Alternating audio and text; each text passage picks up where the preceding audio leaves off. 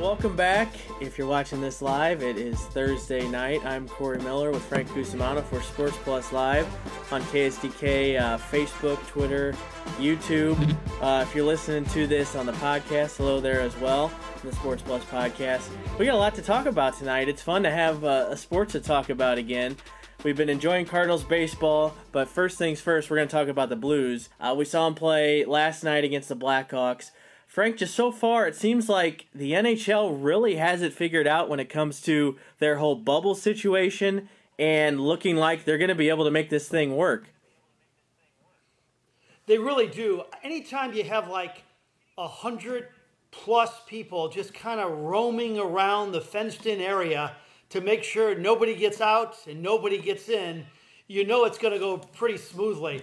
I love that stat recently where there were 800 players tested and not one of them tested positive.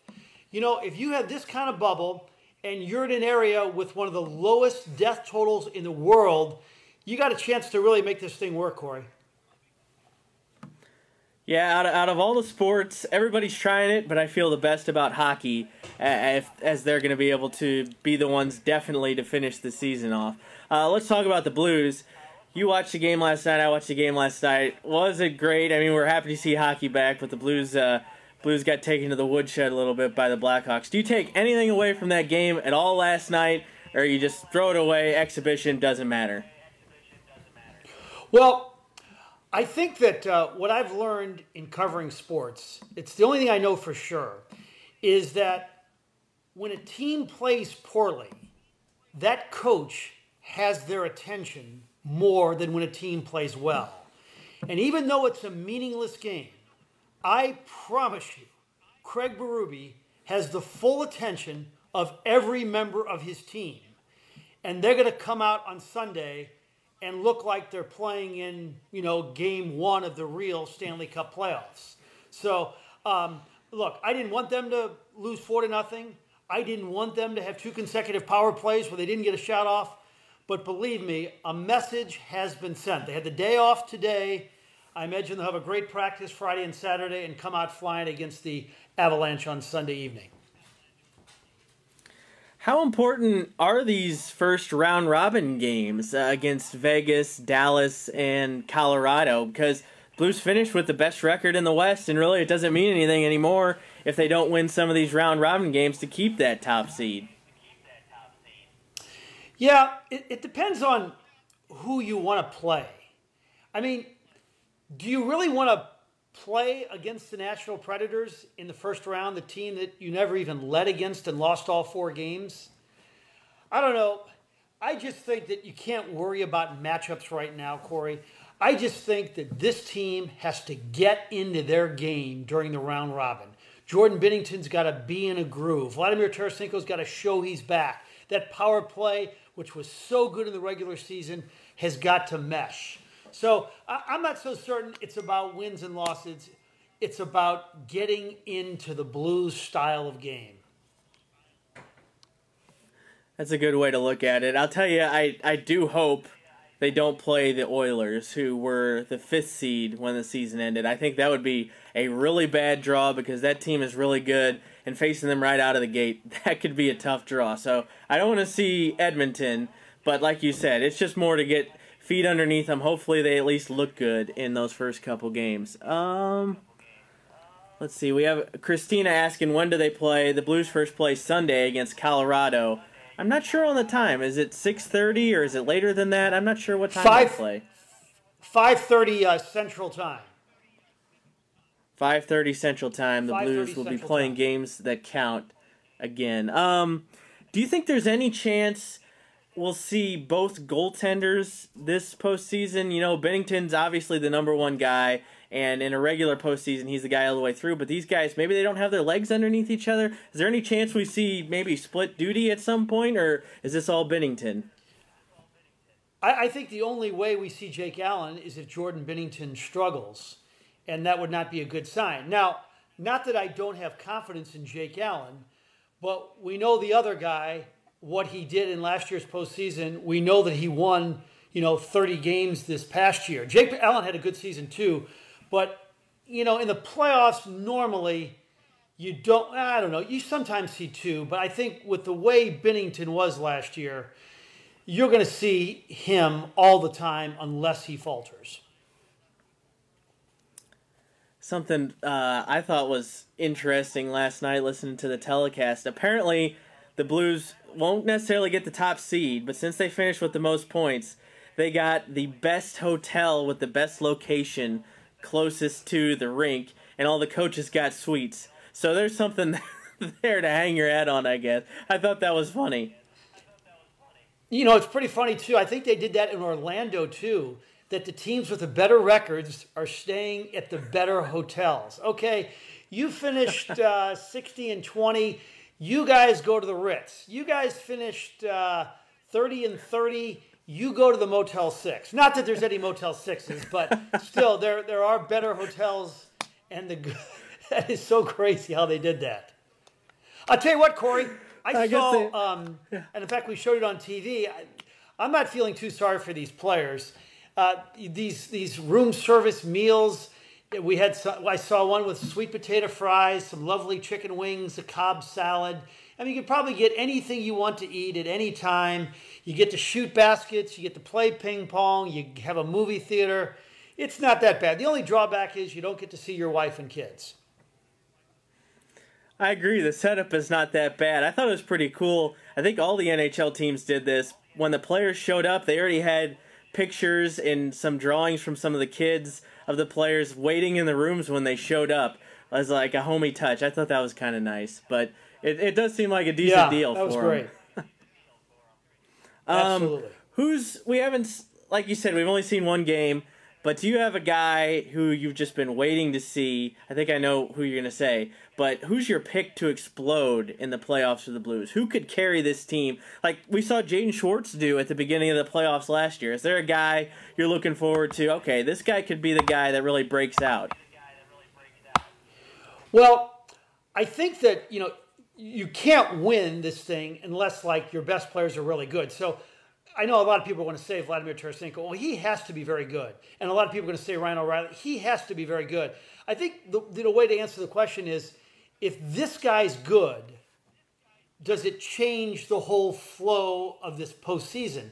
And that may be like a guy like David Perron, or last year it was, Schwartz. So I'll tell you one guy who I loved all season long, and it's not like I'm going out in left field to pick him, but Braden Shen had an unbelievable scoring season.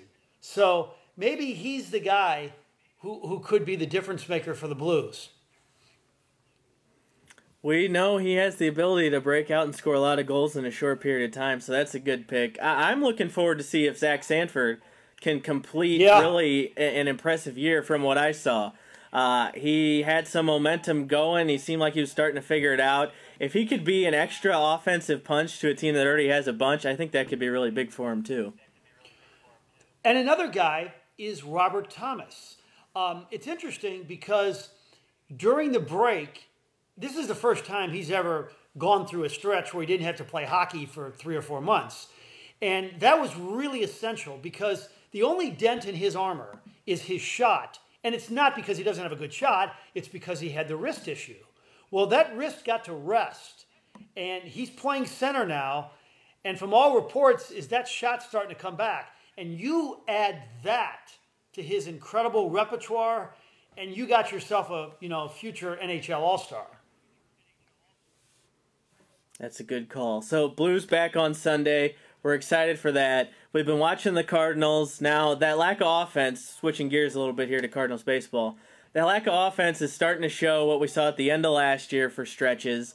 What's the first thing you're doing right now if you're Mike Schilt? Are you overreacting at all? Maybe it's not an overreaction in such a short season. Are you doing anything right now if you're the manager, or are you just letting it, this is our lineup, let's see what we got? Well, there's only so much he can do right now with this roster of 30. Do you think about, Lane Thomas or Bader each night in center field? You play Tyler every day in left and probably Dexter every day in right. And I'm still okay with Matt Carpenter, although, he didn't look good last night.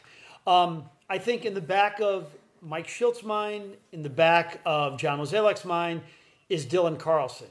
There was a stretch there at summer camp, Corey, where you thought, you know what? Not only is Dylan Carlson not going to be on the team, but boy, we may not see him for a while. But if this continues, where you are not getting any production in center field, and it's a 60-game season, you say, come on up, young man.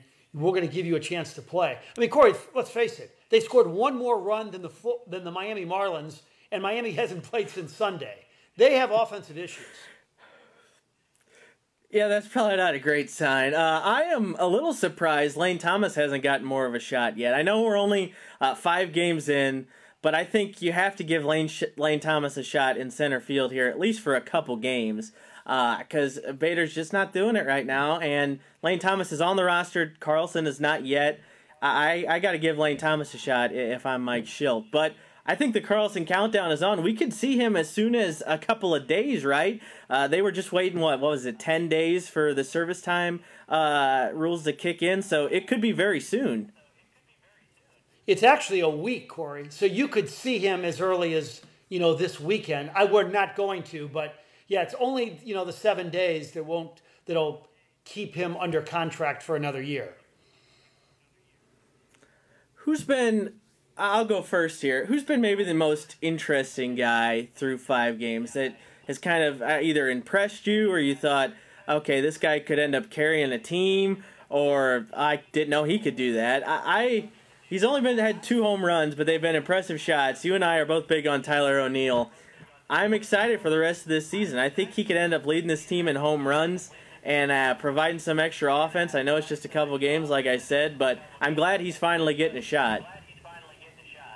And let's face it, the reason you and I both like him is because he plays on our fantasy team and we need him to play. No, I love him. And it's 4 RBIs in 5 games.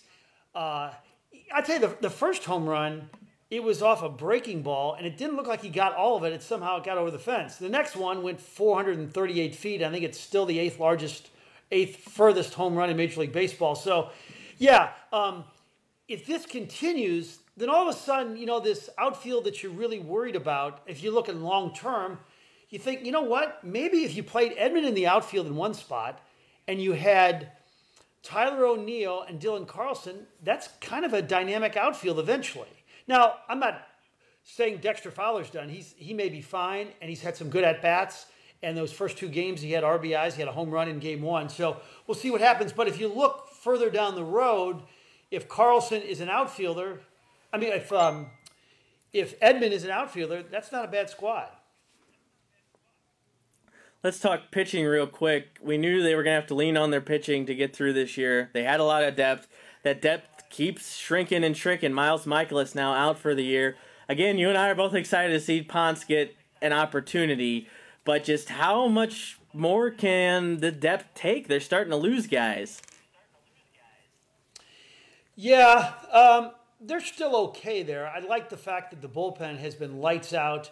And, if KK does have any struggles, and maybe he gets the next save opportunity, the guy I've always liked in that role is the guy who throws 100 miles an hour, and that's Ryan Helsley. I really like him long term. In terms of Ponce, he is compelling to watch. He's like a 6'6" Antonio Banderas. The actor? He's got a swashbuckling. He's got that look about him. And he's got great stuff. 8 strikeouts in 3 2/3. Here's the thing, too, Corey. He had 2 hits allowed last night. I think he's had like 81 innings over the last season and a start, and he's got like 60 hits. Major leaguers really don't hit him that hard or that often, but he's got to figure it out a little bit if he wants to stay in the big leagues as a starter. I like him. I like his stuff, and I hope he gets the ball in 5 or 6 days. I'm not 100% certain of that, though. I agree. I hope they give him at least one more start, hopefully a couple, because when he's on, we saw it, he's nasty. He had 8 strikeouts and only pitched, 3-4 innings. He was pretty impressive. Hopefully he can figure it out. I think they'd be smart to have Gomber ready to go if Ponce can only go a few innings like he did this last time. Maybe piggyback those 2 guys off each other if only one of them's going to get the start. Let's talk about the Marlins situation real quick because you mentioned it. There's been a lot flying around. We know what's happened. They've had to cancel a bunch of games, but it's been a domino effect because the Phillies have been impacted, the Orioles have been impacted, the Yankees have been impacted. It doesn't seem like MLB has much of a plan for this. Is there a real danger if this happens again, or one team gets struck with this many cases, we could see the season stop? Well, if it happened again like that, for sure. But here's the thing you got to remember. The players, if they finish this World Series, make $1.5 billion. The owners, if they finish this World Series, make $800 million. And you have to remember that the Marlins are the only team since the season started to have a positive test. I mean, it's like 99% that, the players are getting good tests.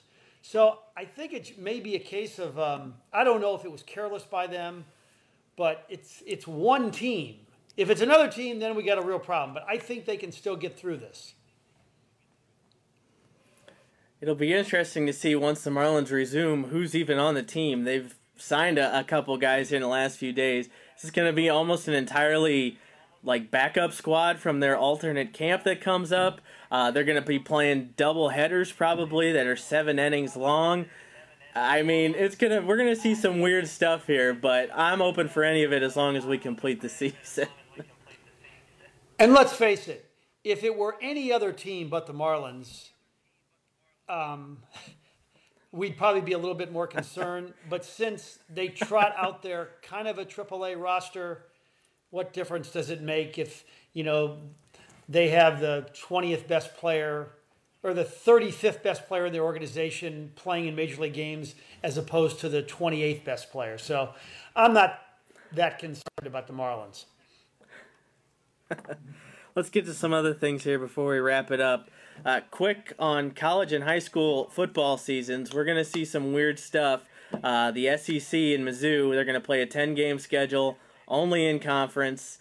Most conferences have announced this by far already. I think the Big 12 is maybe the last Power 5 one not to say it yet, if I'm correct on there. What do you think about that? Well, I talked with Jim Sturk, the Mizzou athletic director, today, and it was right before the announcement, and he sounded awfully optimistic. And Corey, when Jim Sturk has lost $16 million out of his budget, and if they have a football season, that SEC money to each school is $45 million. If you've lost 16 and you have a chance to make 45, well, you're going to be really careful and really cautious and try to make this thing work. And that's what they're going to do. I mean, the money is so astronomical, and they can, use the best medical technology. They can be as careful as possible and take a shot. If it doesn't work, then you cancel the thing. But I didn't think there was any way the SEC and these Power 5 conferences were not going to take a shot. Yeah, there's just too much money at stake for them not to go ahead and at least come up with a plan and try it. I do think this is not great for Mizzou from a schedule standpoint because you get more games against the best conference in football instead of some cupcakes. So Eli Drinkwitz is probably going to have a rough go for his first season, especially depending on those other games they add. If they add like an Alabama or add an Auburn or an LSU or something, that could be pretty rough. But like baseball, it's college football. I'll take whatever I can get. I'm not going to complain. Absolutely. High school-wise, we know Illinois is moving their season to the spring. You kind of looked at the recruiting angle of that earlier today. It's going to be really just a wild situation with guys having to make some tough choices, I think. Yeah, because, Corey, a lot of these guys, especially without a summer of making impressions as they visit colleges and go to elite camps, they didn't have that, and now they're not going to have a fall season. These guys got to have some tape. They got to be able to show a lot of these colleges that they're really good. So it's definitely going to hurt the recruitment for high school football players. Now, a lot of the really good ones people know about, but I'm talking about guys that could be borderline Division I that needed to have a great season in the fall to get that scholarship. I just feel so bad. I mean, if you're in Illinois, you're not going to play a football game until March, And if you're in Missouri, there's a realistic chance you won't play a football game, period, if your school is 100% online. And I think of these poor kids, and I know people think, oh, it's only football. Think of the big picture with COVID-19. These poor kids have worked their entire lives to try to have that great senior season, to try to make that impression, to try to go out in style. And it would just be a shame if they were deprived of it. It would. You know, I'm already missing. We're going to miss out on that DeSmet East St. Louis game early in the season. I was looking so forward to that. Ahmad and I talk about that all the time. Yeah, I feel so bad for those East St. Louis kids to have to get beat by DeSmet in that big game, so now they get out of it. You're welcome. I set you up. Actually, it would have been a great one. game. I love Darren Sunkett. It would have been the first time in history 2 14-0 undefeated state champions from Missouri and Illinois go head-to-head. There would have been about 30 Division I's on the roster. I would never bet on a game like that because I can't bet against East St. Louis, but I certainly would never bet against the Palace on Ballas. Last thing here, your list this week is your favorite athletes of all time. I'm having some fun listening to these. Today was Joe Namath, Kurt Warner, and Isaac Bruce. Tomorrow you got a bit of a surprise, so that should be fun. I don't know, pick one of these guys. Who do you want to talk about from your favorite all-time athletes? I think I'll go with Greg Norman because I think the perception by some, oh, he's the guy who struggled in the majors, who choked up a couple of Masters and everything.